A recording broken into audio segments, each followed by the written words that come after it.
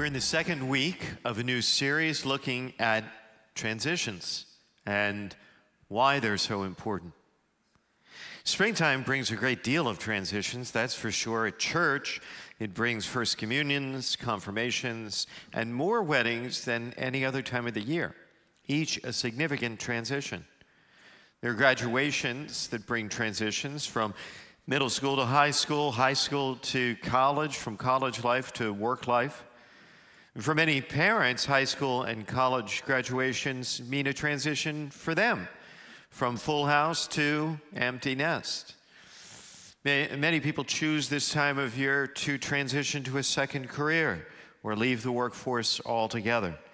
Many others look at springtime as a perfect time to downsize to a smaller house or upgrade their existing home. Spring brings a flood of transitions, and that's just to name a few of the very special ones that appear in the rhythm of life, and not forgetting the even more significant transitions like the birth of a child, the loss of a loved one, falling in love, getting divorced,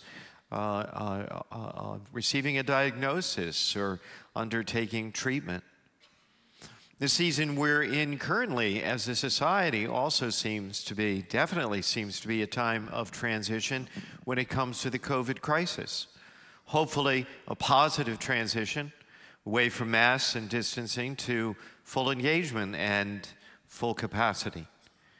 So with all these transitions going on, this seems like an opportune time, maybe the perfect time, to look at the experience itself and God's perspective on it.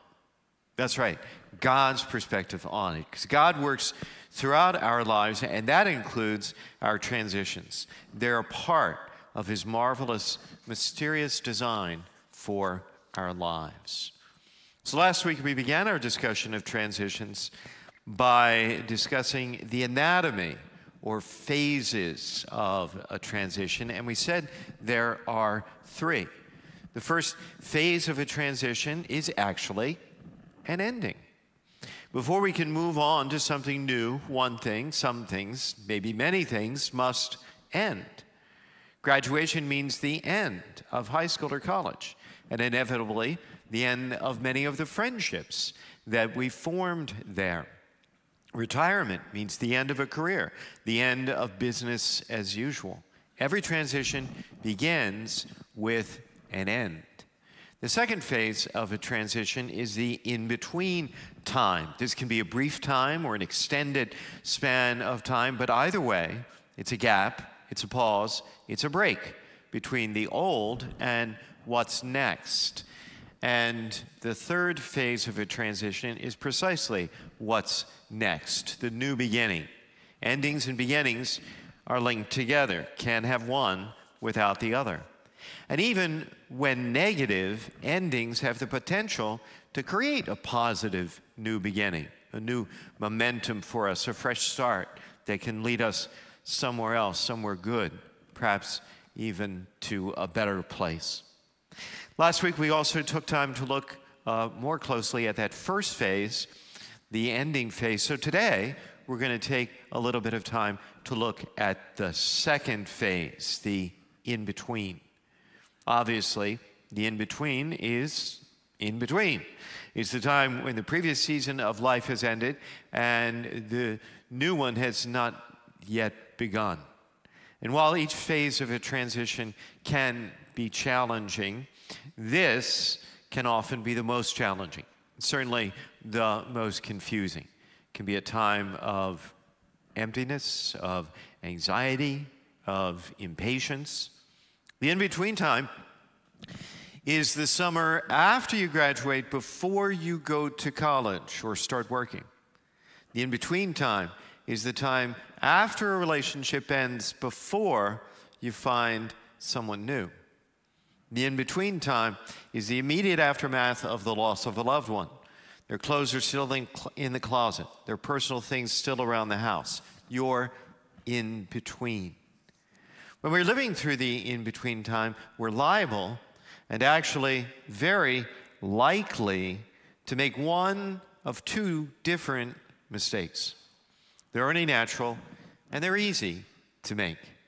The first is that we don't really pay any attention to it. We try to ignore it or pretend that it isn't in between time.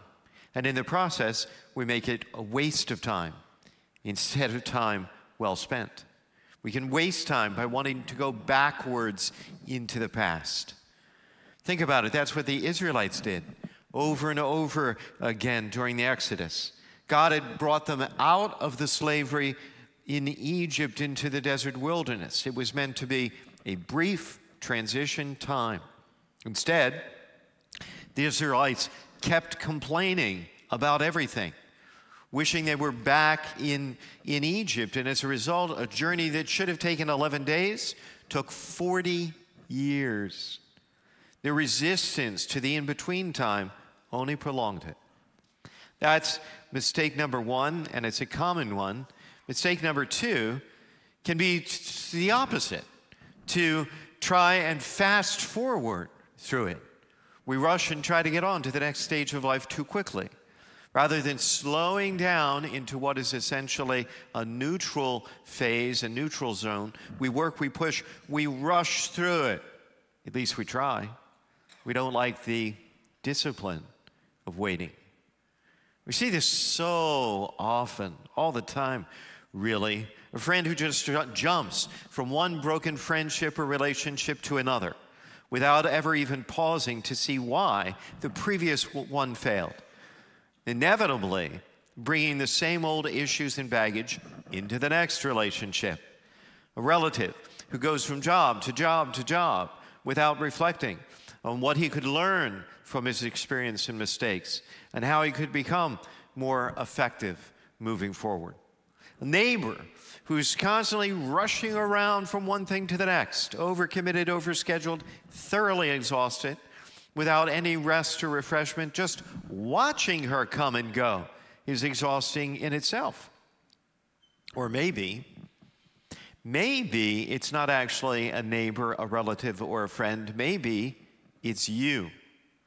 You avoid the in-between time. You avoid it because it's painful.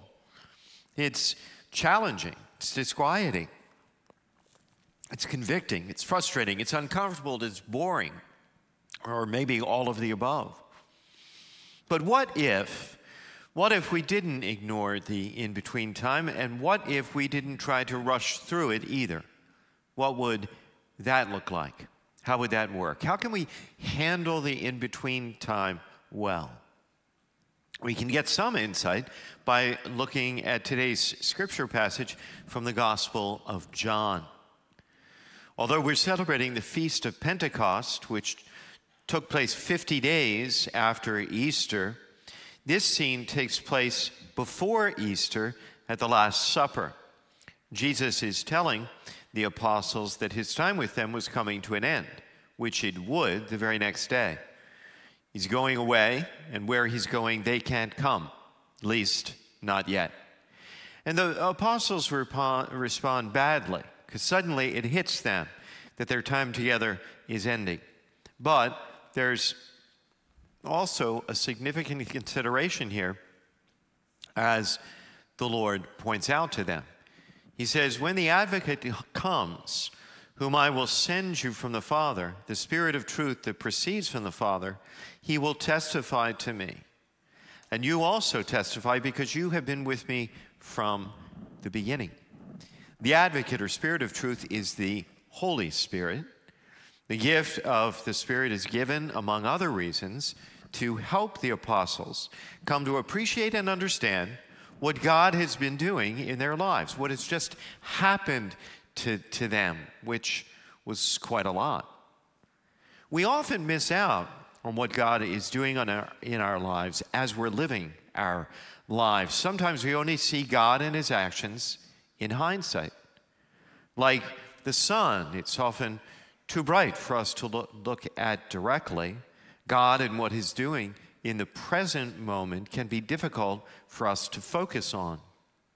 So, while we don't want to get stuck in the past or overburdened with nostalgia for what has been, the in-between time can be the perfect time to finally actually see what God has done. And this can happen with the guidance of the Holy Spirit. It's one of the gifts that the Holy Spirit can give us. He goes on. It is to your advantage that I go away, for if I do not go away, the Counselor will not come to you. But if I go, I will send him to you.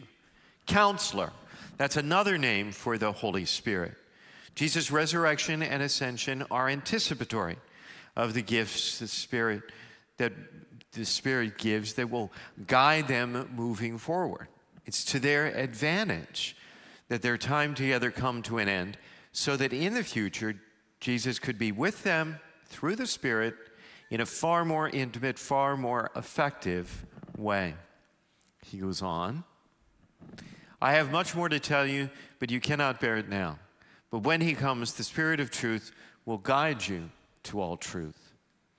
In this in-between time, Jesus has more that he wants to say, to teach and tell them, but they're not ready. That's part of the in-between time too. It's actually a hallmark of it. A lack of clarity, a lack of understanding. But that's not all. The Spirit will speak what he hears and will declare to you the things that are coming. In the Spirit, God can start to give us a vision for the future and what's coming, what God wants to do in us and through us. So what are some practical steps that we could take here? Well, first, give yourself transition times all the time, every day. Create them and embrace them.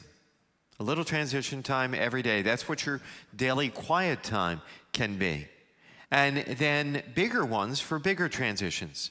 If you just graduated from high school, deliberately schedule a daily family time this summer.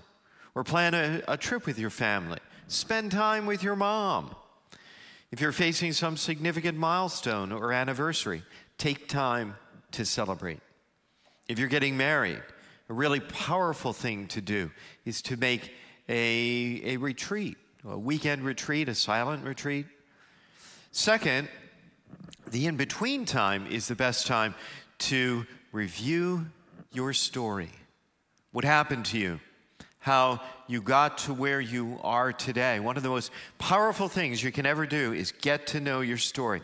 Tell your story, if even only to yourself.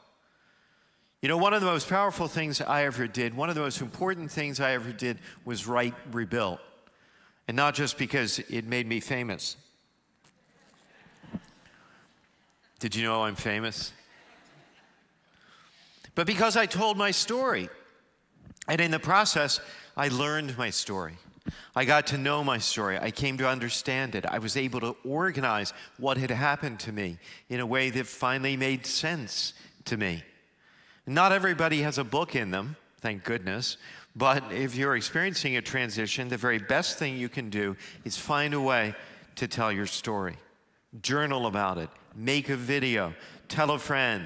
Talk to an empty chair. That can work too. List the wins, the positive memories, and thank God for the good things that happened. Remember the challenges and how you overcame them. Come to peace about the bad stuff too. Write down the lessons learned and how you grew. Write down what you would have done differently. And don't say nothing, because it's not true. We have resources on our website to help you out and get you started. Third, set time aside in your transition to envision the future and what you want to be, the next chapter of your story. Consider your roadmap and way forward. Form goals. You know, whoever you are, in whatever stage or state of life you're in, there's another chapter ahead of you that God has in mind for you. What can that be? And as you think about it, invite the Holy Spirit into the process too. Pray a very simple prayer. That's one of the most ancient prayers in our Christian faith. It goes simply, "Come, Holy Spirit." That's a powerful prayer that you can pray every single day. Then, in between time is actually the time the time when the real business of transitions takes place. And although it's true you can't have a transition without an ending, and it's also true transitions cannot bear fruit without a new beginning, the in-between time is the time when the real business of transitions take place. Because, and here's a little secret, God does some of his very best work in us in between times.